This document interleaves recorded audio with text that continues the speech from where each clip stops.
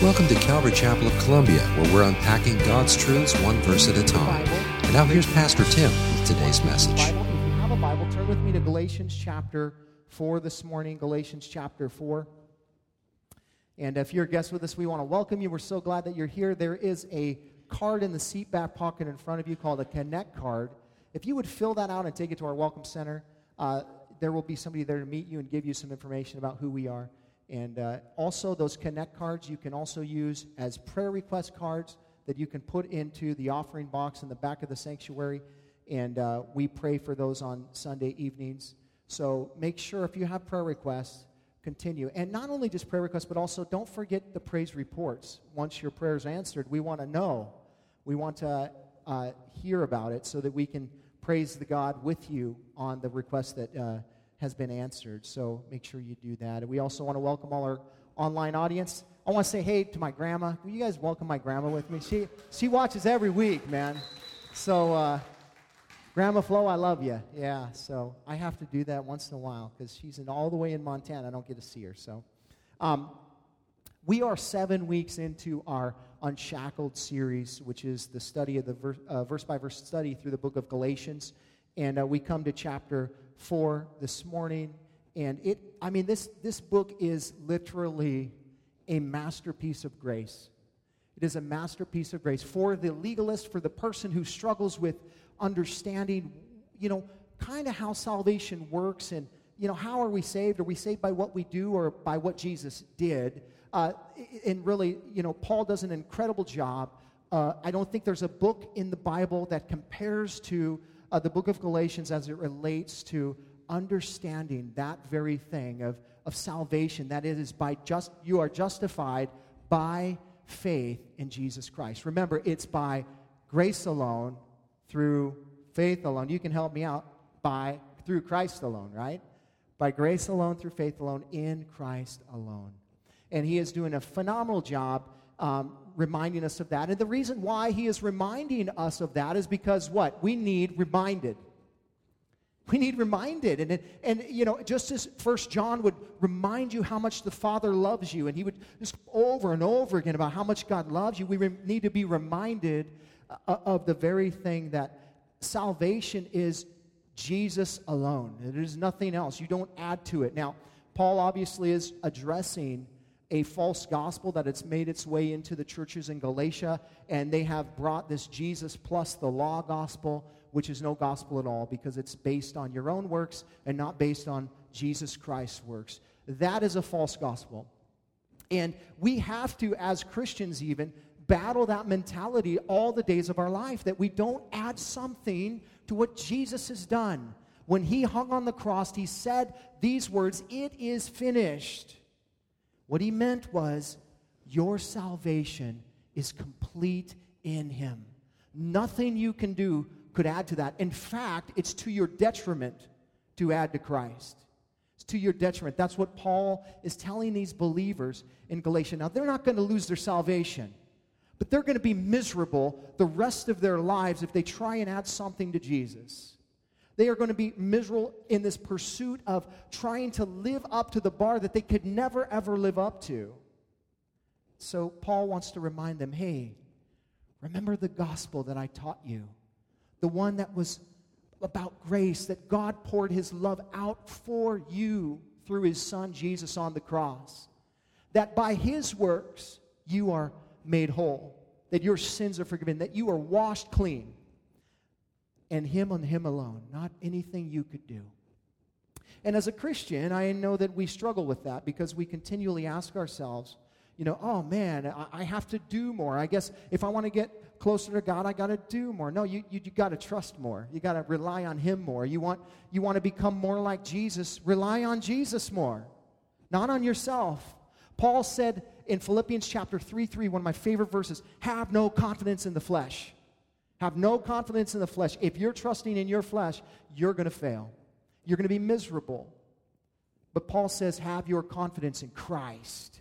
He will never fail you. Amen? So what an amazing thing. Now, there are these people in Galatia were trusting in their own works. You know what God says in the Bible about your works and your best days? I mean, like the very best that you could bring to God. You know what he says about that? He says in Isaiah 64:6 that your best works, the very best that you can muster up, are like polluted garments, or in the New King James Version, it is filthy rags. That literally is speaking about used menstrual rags. That's what it's speaking about. That's your works before the Lord. I remember the first time I told somebody that. I was on a plane talking to a guy, witnessing to him, and I said, he was telling me how proud God must be of him because of all the great things he does and all this stuff. And I said, man, well, I know God's proud of me because he's proud of his son, and I'm in his son, so he's proud of me. It's by grace that he's proud of me, but it sounds like you're saying that God is proud of you because of what you're doing. Well, let me just let you in on a little secret. Like, your best works are like, they're just they're polluted. They're like filthy rags before the God. I've never seen anyone be so disgusted in something that I've said to them. Now, I've said some things, but I mean, this particular guy in this moment was so disgusted in what I said, he literally turned his body to the side in the plane, turned sideways in his seat, and would not talk to me the rest of the trip. Hey, praise God, because he's still thinking about that to this day if he hasn't come to that conclusion. So, hey, that's what it's all about. God wants us to know that although you are filthy, he can make you clean. It's Christ who does the work, and we're thankful for that. Amen. Yes. Last week, we looked at the relationship between the law and the promises, right? And we're saying, how does that all work? Does the law trump the promises? Do the promises trump the law? No, actually, they are not contrary to one another. They are complementary to one another. And Paul, remember in Galatians 3:24, he told us the purpose of the law. It was never meant for salvation. It was meant to be a guardian, a tutor, a teacher until Christ came. It was meant to point us to Jesus. And he was reminding these guys, you have departed the elementary principles of the faith to, succumb to the elementary principles of the world. And so he reminds them that, hey, man, remember what the law's purpose is. It wasn't ever meant to bring salvation. The law came hundreds and hundreds of years after the promise that was given to Abraham. And so he is reminding them of that, and that will continue as we make our way in to chapter 4. Now, I want to begin by looking at chapter 3, verse 29, because he continues that thought, the idea of the law being a tutor to bring us to Christ, and he says in verse 29, and if you are Christ, then you are Abraham's offspring, heirs according, what? To promise. It's according to promise. So we're going to pick it up right there. If you would stand with me, we're going to read a few of the verses in chapter 4, and then we will dive into it. Beginning in Galatians chapter 4, verse 1, it says, I mean that the heir, as long as he is a child, is no different from a slave. Though he's the owner of everything, but he is under guardians and managers until the date set by his father. In the same way, we also, when we were children, were enslaved to the elementary principles of the world. But when the fullness of time had come, God sent forth his Son, born of a woman, born under the law, to redeem those who were under the law, so that we might receive adoption as sons. Father, we thank you for your word this morning. The declaration that although we were once fatherless, through your Son, we have a Father. Not a God, a Father, an Abba, that wants to be intimate with us, that desires to lead and guide and shape us. We thank you for being our Father and for providing the way for us to become your children through this thing called adoption. Would you make it known to us this morning that we are loved, we are cherished, that there was a process that took place in the courts of heaven from the foundation of the world that said, although you are not mine, I will make you mine. I will allow you to be my heir with an inheritance that is unfathomable. We ask you this morning, God, to help us to see you in the right light through your Son. Come, Holy Spirit, and teach us all the things that we need to know today, we pray. In Jesus' name, amen. Paul has been for 3 chapters building a case for grace, explaining the basics of the gospel, that Jesus came to satisfy everything that God would require, i.e., the law. Firstly, because it's impossible for us to fulfill it ourselves. Secondly, because it's the only means by which we can, listen, become the children of God. Contrary to popular belief, you are not born into this world a child of God. That is what Paul wants to point out to these people and these believers in Galatia, that they became children of God at a specific moment in time. When they actually came to Christ, it was at that point in time God adopted them, listen, into the family of God. It has nothing to do with heritage. It has nothing to do with the idea that you were born in a Jewish family, that you're a child of God. No, that's not what the Bible says. The Bible says we are estranged from God because of our sin. And God put a system in place. He put a way in place pre-Christ through the law and the sacrifice to cover our sin, so that we could be in communion with the Father, because the blood would cover us. For without the shedding of blood, there can be no what? Remission of sin. There can be no forgiveness. So the Father made a temporary way pointing us to Jesus, saying, when Jesus comes, that temporary way will be taken away, and your sins will not only be covered, they will be cleansed, they will be taken away completely. As far as east is from the west, I will remember your sins no more. They are gone. And if you've ever tried to measure east to west, you know there is no way to measure it. You can go as far as east as you want, you'll never hit the west. The opposite is true. Think about that for a moment. God says that's what he thinks about your sin through Christ. You're forgiven. You've been set free. But Paul wants to help us understand this morning that, positionally, we are not children of God until we go through this legal process that happens in the heavenly courts, called justification.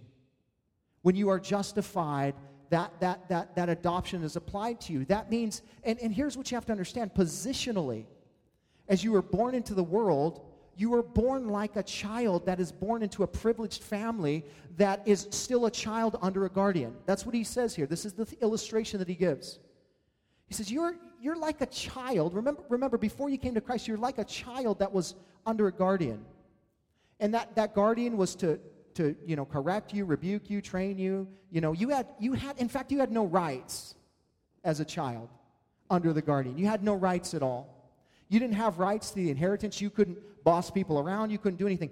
But that day would come, he would say. That day would come when the Father appointed the time. Now, what he is speaking about is this specific thing in the culture there, both Jewish and Greek culture, that a father would appoint a specific time. It wouldn't be necessarily, in Jewish culture it might be age-related, but definitely in Greek culture and Roman culture it was not age-related. It has to do with the person. It was individual.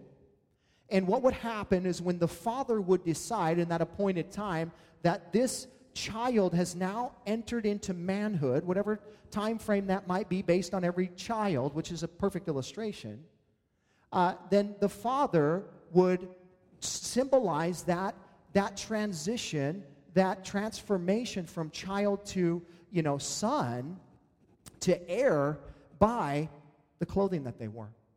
And so what they would do is a Roman, father would take his son, they would have this ceremony, and they would take off the childish clothes, and they would put a robe on him, a toga. And now he wore around that toga. What happened was he positionally already had the inheritance, but now it became real for him, and he had the authority that came with the inheritance. So what happened for that child is now the guardian was now the slave, and the child was now the master. And what he's saying is that is the reality of you and I when we come to Christ.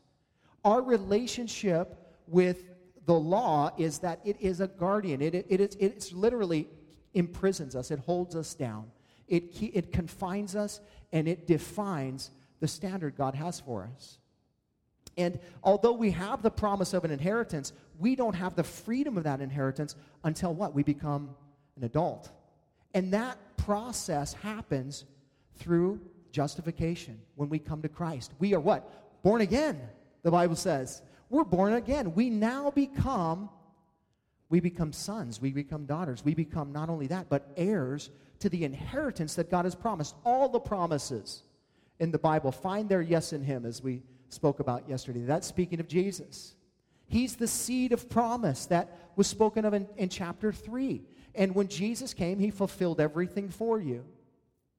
And by faith in Him, guess what? You have all the promises in God. Has nothing to do with what you do. Has nothing to do with what you do. It has everything to do with what He did. And so be careful that you don't move away from that mentality of 100% reliance on Christ. 100% reliance upon the seed of Abraham, who is Jesus, who gave His life for you. Paul tells us that justification transforms us from slaves to sons. From slaves to sons. That's a beautiful picture. Now, although we are slaves in Christ, Paul uses that term differently. The type of slave that he's speaking about here has no rights at all. They are owned by the master. When Paul speaks about being a slave in Christ, he's speaking about a specific kind of slave called a bondservant, which was literally a slave that had been set free that chose then to come and serve the master. And they would symbolize that by taking an awl and a hammer, and they would pierce the right ear of the one who wanted to become the bondservant. That was the symbol that they were now forever belonged to that family. But boy, they were treated differently, weren't they? They freely came. That is the picture of you and I as slaves in Christ.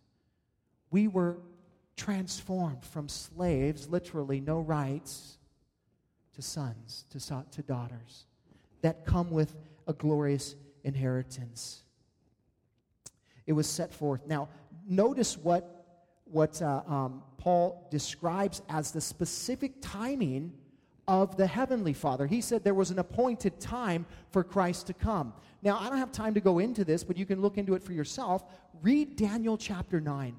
That is the appointed time. That is the reference Paul is making back to Daniel chapter 9, to the 70-week prophecy where he speaks about the coming of Christ. Now, there are many other prophecies in the Old Testament, but I believe this is a direct reference to Daniel chapter 9 where he would say that was the appointed time.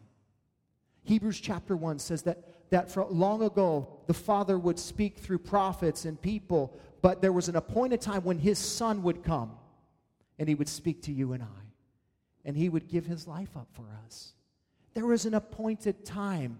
And at that appointed time, Christ surfaced perfectly. And the math on Daniel chapter 9 will blow your mind. It will purely blow your mind. You can check it out later. But Paul is reminding us that there is a time frame. The Father has set forth for His Son to come. And guess what? He came, just like the Father appointed. That specific time. Now, I think it's interesting to note that there is also another time frame that relates to Christ. There is another time frame that the Father has appointed. And there is a fullness, or there is a specific number that God has appointed for Gentiles. And then Christ will come back. Listen to this in Romans chapter 11:25. Lest you be wise in your own sight, I do not want you to be unaware of this mystery, brothers. Listen, a partial hardening has come upon Israel, listen, until the fullness of the Gentiles has come in. Now, what does that mean? I believe that what Paul is saying here is that we live in the age of grace today. It is a time frame within the scheme of God's plan where He is focused on Gentiles, where He has turned His heart to Gentiles because the Jews have totally abandoned Him and hardened their hearts. They have a partial hardening. It's not that they can't believe what they really want to believe, it's that they won't believe, and so they are partially hardened. But if they were to choose to believe, they could. There are Messianic Jews that are Jewish and they believe in Christ and all of that. So it's not that God has not allowed them to believe, they just have chosen not to.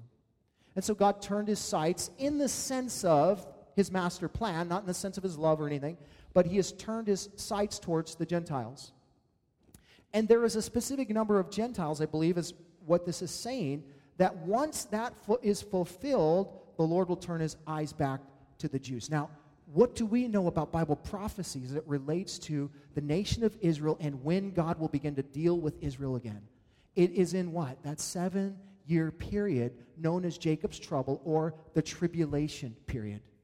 So we know, based on this and based on the rest of Scripture coinciding with one another, that there is a Gentile we need to be looking for so that we can be raptured out of here, so that God can turn his eyes back to the Jews, and then we can, then after 7 years, come and inhabit the earth with Jesus. Amen? So be looking. Be looking for the Gentile. Are you a Gentile? No, I'm a Jew. Okay, I don't want to talk to you. No, I'm just kidding. Don't do that. What is the point? God has given you a mission. He's given you a mission to do something, to go out and make his name. Make his name known. He has given you that incredible privilege, folks, to do that. Could you imagine? I don't know how it's going to go down, but could you imagine being the one that says, hey, friend, you need to know Jesus. And that person receives the Lord, and all of a sudden you're raptured up. It's like, whoa, amazing. That would be great. But the point is this, that God works, although he is outside of time and space, he works within time and space. He's in control of time and space. There was an appointed time for Christ to come, and he came just like the Father said he would. God will do everything he says he will.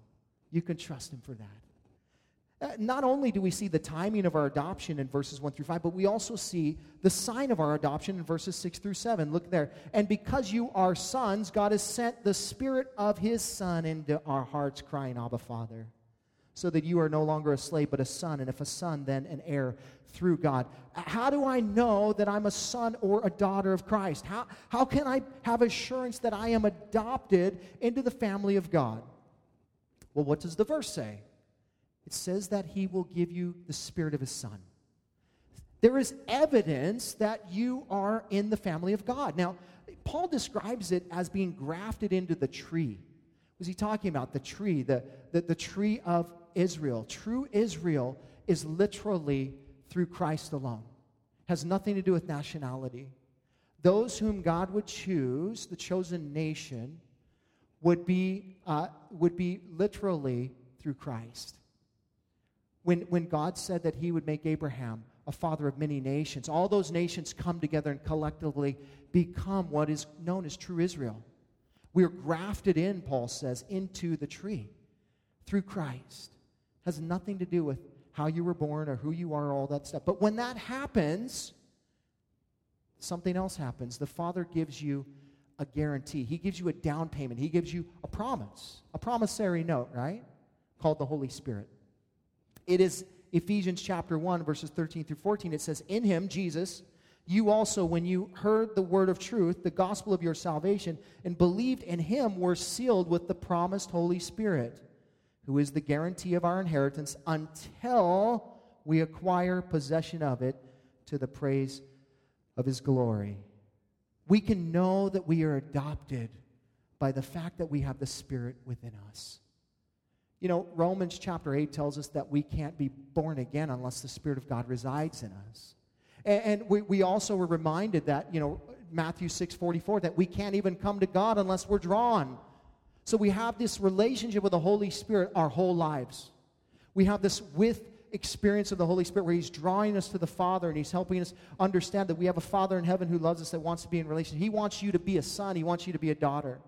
And when you do that, then the Bible says that the Holy Spirit comes within you, and you are sealed, and there is a down payment that's been made. It's a guarantee that God is coming back for you, that Jesus will surface from the sky one day, and he will call you home. That's a promise. How do I know the Holy Spirit's in you? Well, how do I know the Holy Spirit's in you? Well, there's all kinds of evidences of that. Number one, a changed life. A changed life is evidence. I'm not just talking about an outward change. I'm not talking about obedience from the exterior. I'm talking about a changed heart where you have a different desires, where you had no desire for God, and then all of a sudden you have all kinds of desire for God. You love him. You want to pursue him. You want to give your life up to him. Those kinds of things. The Bible also says that the Holy Spirit produces fruit in your life: love, joy, peace, patience, kindness, goodness, faithfulness, gentleness, and self-control. There are evidences in your life that the Holy Spirit resides in you. If you're not sure about that, maybe you should make sure by saying, Lord, I don't know that I see these evidences. Will you come into my life? Will you change me? I want to surrender to you. Declare you as Lord. I want this adoption that you spoke about here this morning. Notice what happens, though, when we are given the Spirit. Not only do we have that sign, do we have something, a symbol that we know that we belong to God, but then our relationship changes with the Father. Our relationship changes. He goes from being Jehovah, God, to Abba, Father. Now, listen, some people think that's disrespectful. The Holy Spirit said that that's what happens. You know, what happens is you go from being a distant creation of God to becoming an intimate child of God. That is the picture. You go from calling him by his first name, Jehovah, to calling him by the intimate name, Father. Abba, Father. Now, I know there are religions that make a big deal out of or how to address God. Oh, man, that's so disrespectful to call God Abba, Father. It's in the Bible, number one. But number two, our God, as Dan was saying earlier, is not some just, uninterested being in heaven that's running and ruling and waiting to have his will done. He wants intimate relationship with you. He loves you, and he wants you to love him back. He wants to be in relationship with you. He's a relational God. And therefore, he demonstrates that by saying, don't call me by my first name. Call me Daddy. Call me Abba. Call me Father. What an incredible thing. What an incredible picture that we have here of this thing, this transformation that takes place as a result of justification through the spilt blood of Jesus Christ. That you go from being someone who is distant to God to be in intimate relationship with him, and you get to call him Daddy. What an amazing thing. Justification through faith in Christ transforms us from slaves to sons. Thus, we become heirs to the glorious inheritance. Everything that Christ has becomes yours. Everything that Christ has becomes yours. His inheritance is your inheritance because you're in him and he's in you. What an amazing truth. Secondly, if you're taking notes, you can write this down. Justification transforms us from false worshipers to true worshipers. Look at verse 8. Formerly, when you did not know God, you were enslaved to those that by nature are not God's. But now that you have come to know God, or rather, to be known by God, how can you turn back again to the weak and the worthless elementary principles of the world, whose slaves you want to be once more? You observe days and months and seasons and years. I'm afraid I may have labored over you in vain. Now, Paul is drawing the mind of these Galatian believers back to their previous state of worship. And he's trying to help them to get this picture in their mind before they came to Christ, who they were bowing down before. They were bowing down before nothing more than statues that were fashioned and formed by man's hands. But they called them gods. God calls them idols. And he calls them not gods at all. They are dead.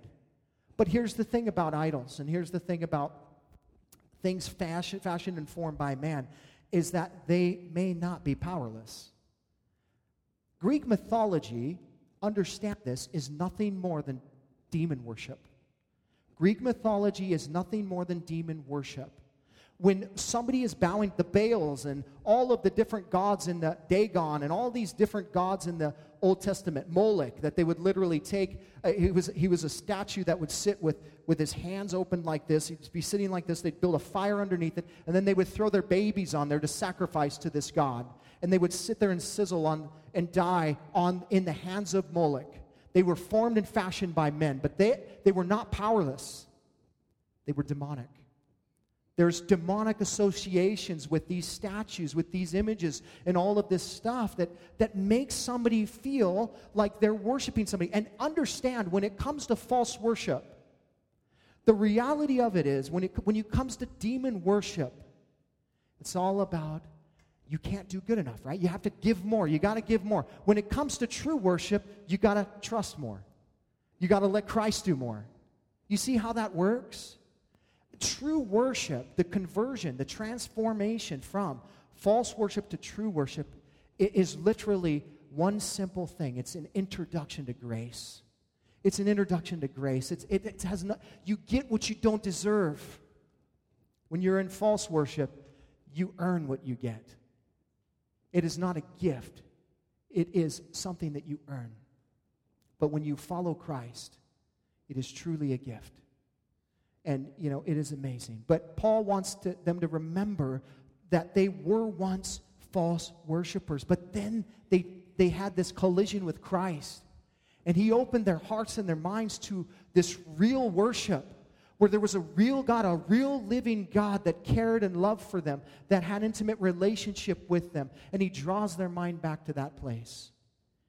And he says, how could you go back?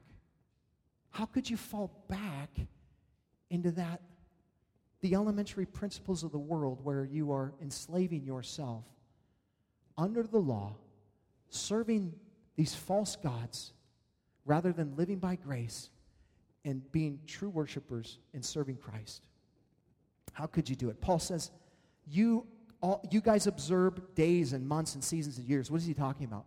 He's talking about Jewish festivals and feasts and specific times and celebrations that were set forth, that were required to, mandated by the law in order to satisfy the law. And he's saying, man, you guys have fallen back into that observatory worship where you are making sure you're crossing your T's and dotting your I's and all of this stuff. Maybe you've done the same.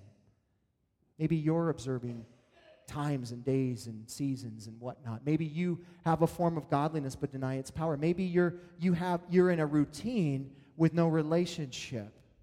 That's what he's talking about. He's saying, man, you guys have abandoned true worship to go back to some form of worship that has no power. What are you doing? He goes, man, I feel like I may be laboring in vain. Anybody ever feel like that? Man, sometimes, I tell you, I feel that way. Sometimes you go like, man, Lord. And here's what Paul is saying here. You have to understand everything that went into these guys coming to know the true and living God. Paul literally, listen, through literal blood, through literal tears, through literal sweat, brought the gospel to these people. The sacrifice that he made to bring the gospel to these people was tremendous. Literally to the point that he was left for dead outside of one of their cities. Like he was stoned literally to death. Listen, every place he went, he caused a stir. He was persecuted. People hated him. The Jews punished him. He's saying, man, my labor, I hope it was all for nothing. I don't hope that it was all for nothing, man. I hope I didn't do it in vain. And maybe you feel the same way, but here's the amazing thing, is that although the response of these people wasn't what he would expect or want, it didn't deter him from continuing on to the mission that he was called to. He didn't stop doing what he was supposed to be doing because he didn't see the fruit that he thought that he would see. And, I can tell you that that's the heart of every believer who is serving God. Because it's difficult at times. You give yourself up and you give yourself over and it's sacrifice.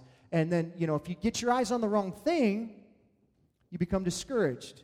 You become downtrodden. You're thinking, why aren't, you start focusing on what everybody else isn't doing, and you get yourself in a hole of complete and total despair. That's not the Lord. I think Paul in this moment would say the very thing that I'm going to say to you. Don't forget why you're doing what you're doing. Don't forget why you're doing what you're doing. Who are you serving?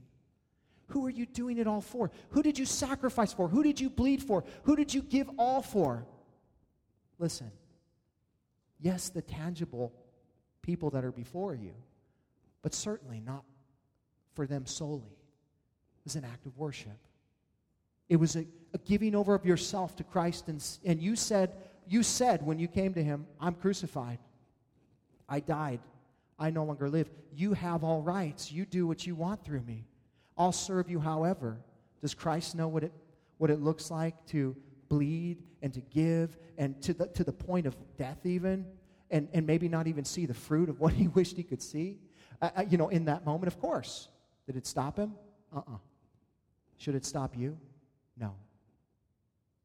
Which brings me to another point. Listen, you were saved to serve. You were saved to serve the Lord. You were saved to give yourself over, to do everything that you can to make his name famous. You understand that. You weren't saved to sort of be on this track to elevate yourself and to get all that you can for you and all this kind of stuff. No. When you were saved for his purpose, and now you're supposed to then give yourself over to him and be sacrificial in everything that you do. I mean, that's what the Bible says. The Bible says in Romans 12:1, present your bodies as living sacrifices, holy, acceptable to God, which is, listen, your spiritual service.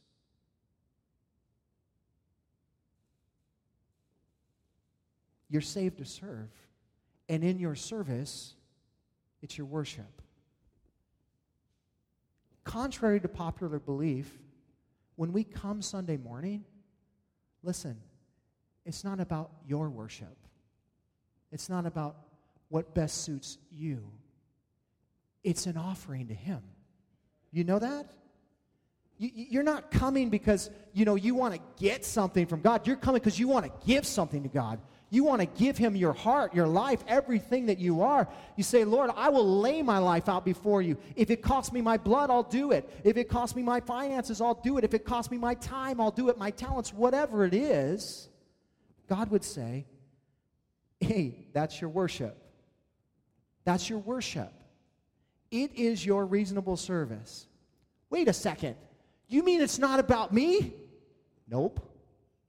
I hope that's not a newsflash. It is not about you. When we gather, it's about him. It's about him. Don't forget that. Don't make it about you. Make it about him. Now, here's the amazing thing about that. When you make it about him, he makes it about you. You notice that? How that works? Like, you make it about him, and then he just opens the floodgates, and you feel so blessed, but you made it about him. But he blessed your socks off because you made it about him.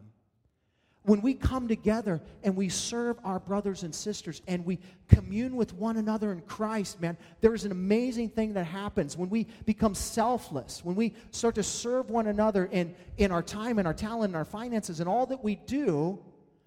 God begins to do something amazing, and there's a transformation that happens in your heart where you go from this form of godliness that denies its power to this incredible, intimate relationship where you are a true worshiper of God. And that's where God wants to take you. And maybe you think you've arrived, but I tell you, you have not. Continue to serve more. Continue to give more. He's worth everything that you could possibly give. And here's the thing. I don't think God is saying, well, make sure you make it balanced. Make sure you balance out your worship for me. Well, I got to keep it in balance. I only got 90 minutes on Sunday morning. That's all I got the whole week, Lord. I got all this other stuff to do. Who's your God? And don't make it about time. That's legalism. What I'm saying is there should be a heart within us to say, God, I'm going to give everything up. Paul had that heart. Although he questions, did I labor in vain? His heart was this: I don't care because I'm going to continue to do it because it is my worship to God. And I will continue to do it. This brings me to the third and final point, that justification not only transforms us from slaves to sons, not only transforms us from false worshipers to true worshipers, but it also transforms us from being selfish to selfless. And Paul uses his own life and the life of these believers in the moment that they came to Christ as an example. Look at verse 12. Brothers, I entreat you, become as I am, for I also have become as you are. You did me no wrong.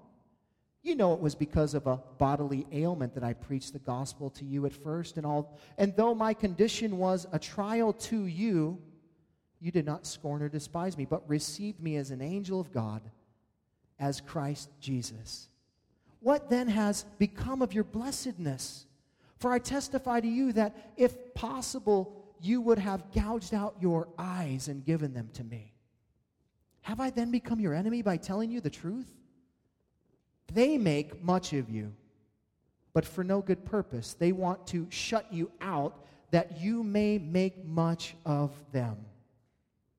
It is also good to be made much of for a good purpose, and not only when I am present with you, my little children, for whom I am again in the anguish of childbirth until Christ is formed in you.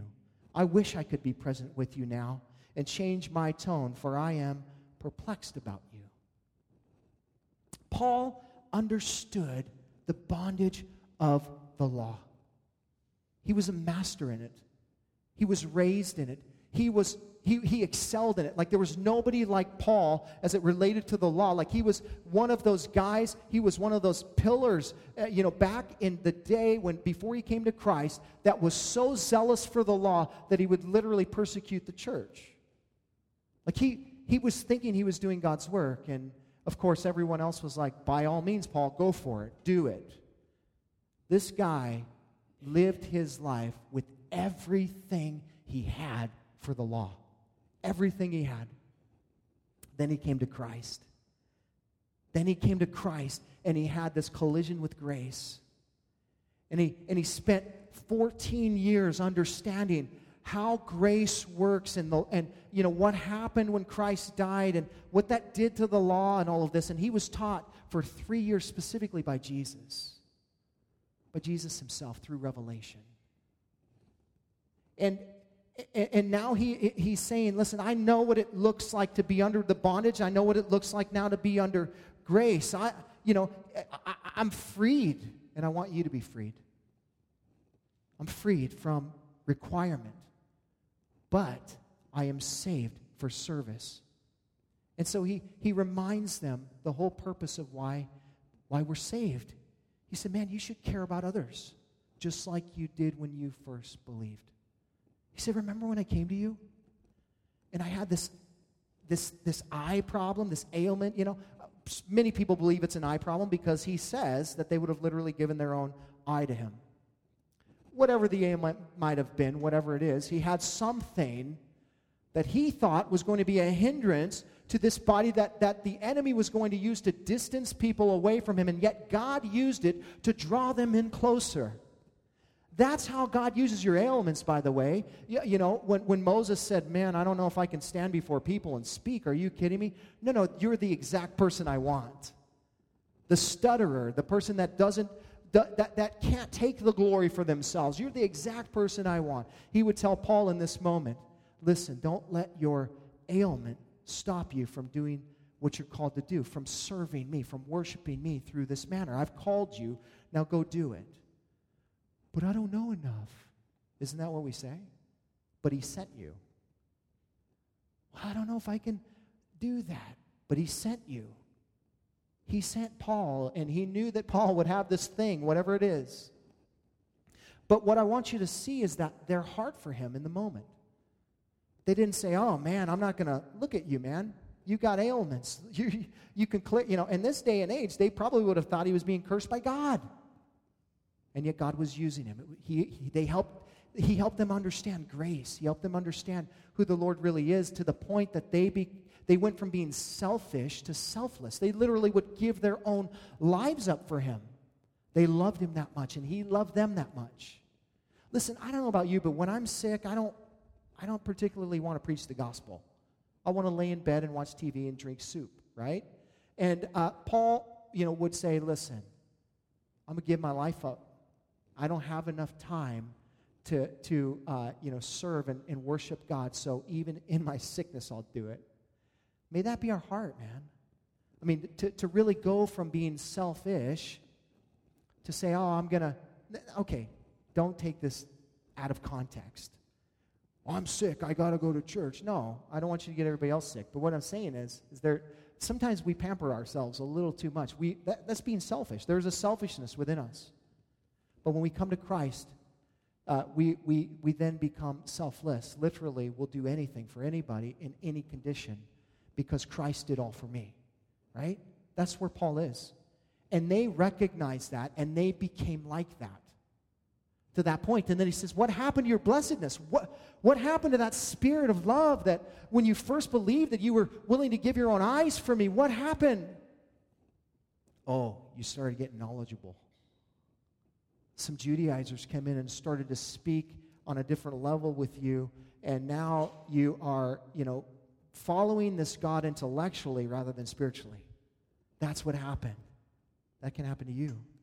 Be careful. The intellectual pursuit of God will draw you away from the presence of God. Be careful. Not that we don't be intellectual about the Bible and about what we believe in all this kind of stuff, but if you're pursuing knowledge, Paul says knowledge puffs up, and what does pride do? It draws us away from the Lord. Be careful about that. Study to show yourself approved. Know the Bible. Do all that you can, to know the Lord, but remain humble. Remain humble. Paul would say, man, remember your blessedness. Remember the transformation that happened where you were willing to give yourself up for me. Would you now make me your enemy? Really? You're believing them over me? There's a principle in this. It's found in 1 Corinthians chapter 13, verse 7, which was written by Paul again. And it says this, love bears all things, believes all things, hopes all things, endures all things. That phrase, believes all things, that would literally mean that you would have faith in your brother or your sister when you haven't heard from them directly, but there's something going on. That you would believe the best of them. Paul wasn't there when these Judaizers came in and they began to attack him personally. What happened? They were swayed immediately. They began to think the worst of Paul in this moment. But the principle is to think the best of one another, right? Until proven otherwise, right? Don't you dare judge somebody else until you've talked to them directly. And by the way, first thing and foremost, if someone comes up to you and tells you something, you better rebuke them for gossiping. You better rebuke them for gossiping about somebody else and tainting your image, your mind of their image, their image in your mind. Okay? Be careful about that, man. Don't gossip. Don't gossip. But Paul would say, believe all things. Just believe the best. Paul is, yes, rebuking these guys, but he's also believing in them. If he didn't believe in them, he wouldn't be writing this letter. He wouldn't be saying, oh man, I'm done with these guys. I'm going to wash my hands of them. No, it's not the case. He believed in them. Are you believing in your brother and sister? Talk to them first. Paul said, are you going to make me your enemy from their word? You know what they're doing, right? They're simply wooing you. They're deceiving you. They're making you feel so welcome and so, built up and all of this stuff. But you know why they're doing that? They're literally trying to estrange you from me, thus from Christ. You understand? Paul is saying, if you're estranged from me, you're estranged from Christ because I'm following Christ. They are not. If you want to be estranged from Christ, then believe them. And therefore, I'm your enemy, but don't forget, so is Christ, your enemy. They're building you up for a specific purpose. That is the deceit of the enemy, folks. He will, listen, don't think that the only thing the enemy can do in your life is bad. Because sometimes he is able to, he's a powerful being, and he can maybe even bless you. Oh, dangling carrot. Look, you can make all this money over here and all this kind of stuff, but yet you have to forsake your family, your friends, your Lord, everything for it. But boy, are you blessed. Right? It's deceit. These Judaizers were deceiving these believers into thinking that they were something they were not. Were they loved by them? No. No, it was an agenda. There are people that make their way in the church that have an agenda. And their agenda is not to stir up godliness, stir up good works. Their agenda is to stir up dissension, to stir up hate. There are wolves in sheep's clothing. Beware of them. That's what these Judaizers are. And, many have come into churches and stirred the people to the point where they created such a division that the church collapses. Man, can we not be a little bit more mature than that in our walk with the Lord, that we would know when a deceiver comes in, that we would know the truth so well that we couldn't be deceived?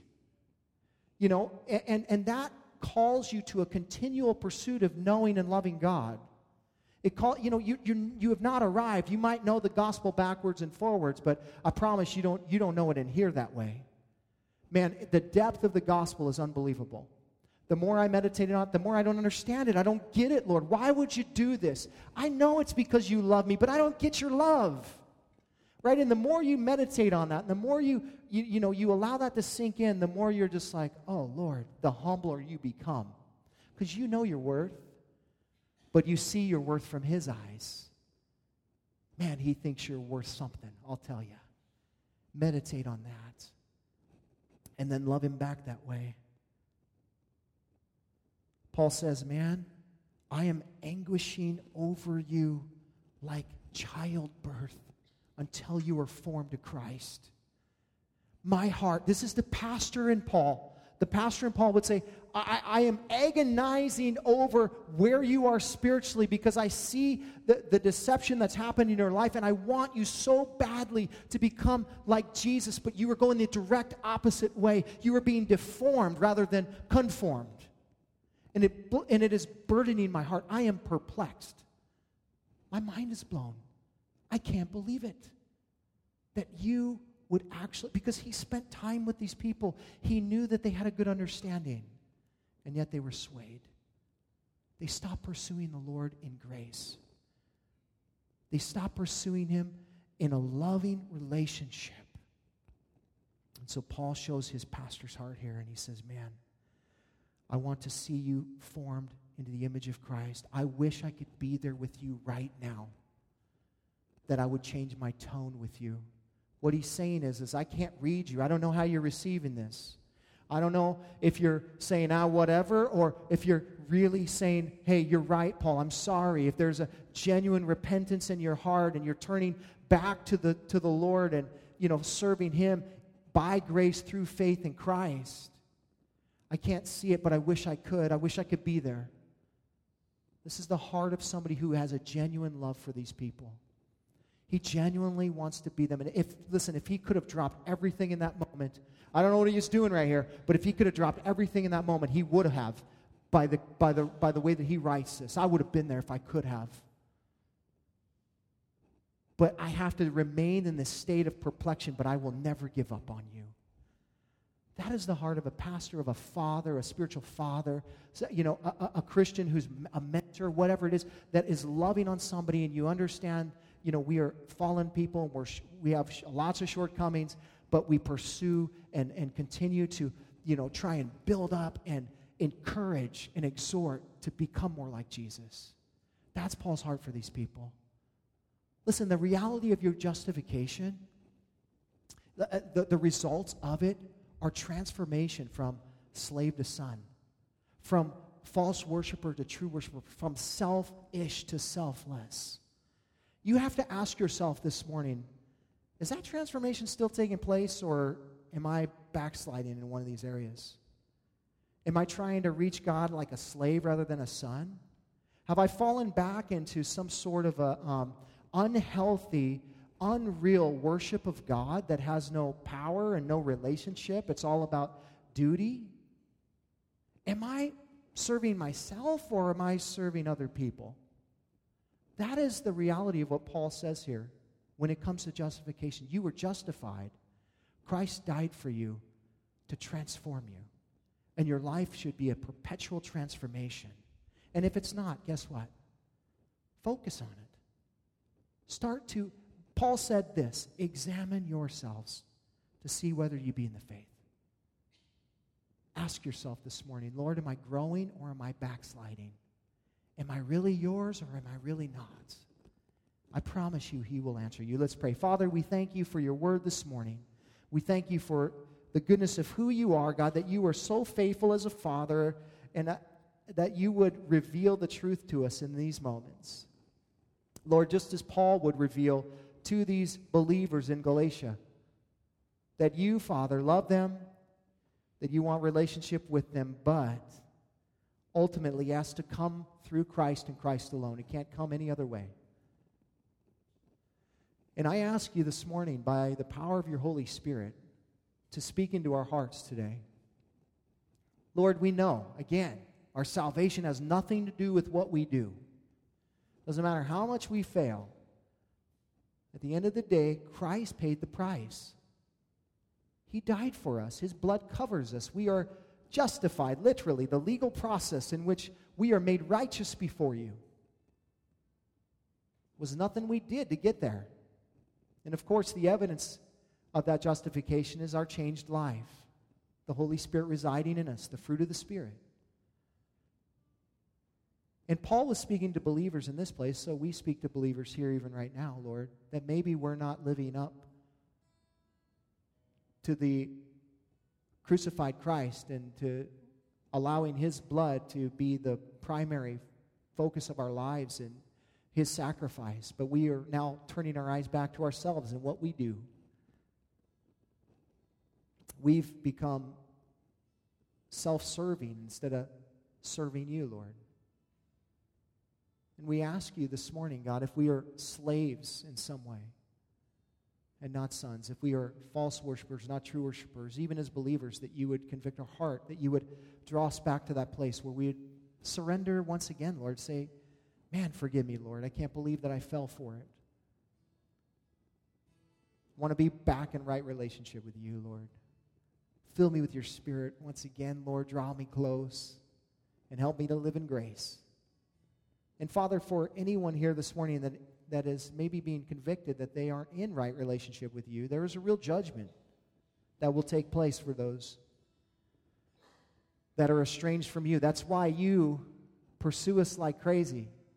That's why your love is fierce, because there is a consequence to rejecting the gospel. And that is eternal separation from you. You don't desire that. You don't send the people to hell. They choose to go there. Maybe this morning, someone here, someone online, someone listening later is saying, man, that's me. I want to be right with God. Well, it's a sincere prayer, a simple prayer that is a prayer of total surrender to God. And it's something like this: Father, I come in Jesus' name, and I ask you to cleanse me of my sin. I have failed you, but I'm turning my life over to you now, believing in the death and the resurrection of Jesus Christ. I want your grace to flow down on me, Lord. I'm tired of failing to try and reach you through my own works. But today, I want to receive the grace that you've given in your Son, Jesus. And I want to receive him as my Lord. And so I confess him today as Lord and Savior of my life in sincerity. And Lord, we know that a prayer like that transforms a life. The Spirit comes in, and we are made new. So God, we want to give you the last few minutes of this time to just by your Spirit stir us, draw us close to you, Lord, that we would just follow your heart, Lord, wherever you would lead us this morning, to the altar or whatever it might be, Lord, to your throne room, right in our own seats, that we would just turn our hearts to you, we pray. In Jesus' name. Thanks for listening. You can hear more of Pastor Tim's studies through the Word of God on our website, www.calvaryofcolumbia.org. Thanks again for listening, and we hope you'll join us again as we continue to study God's Word.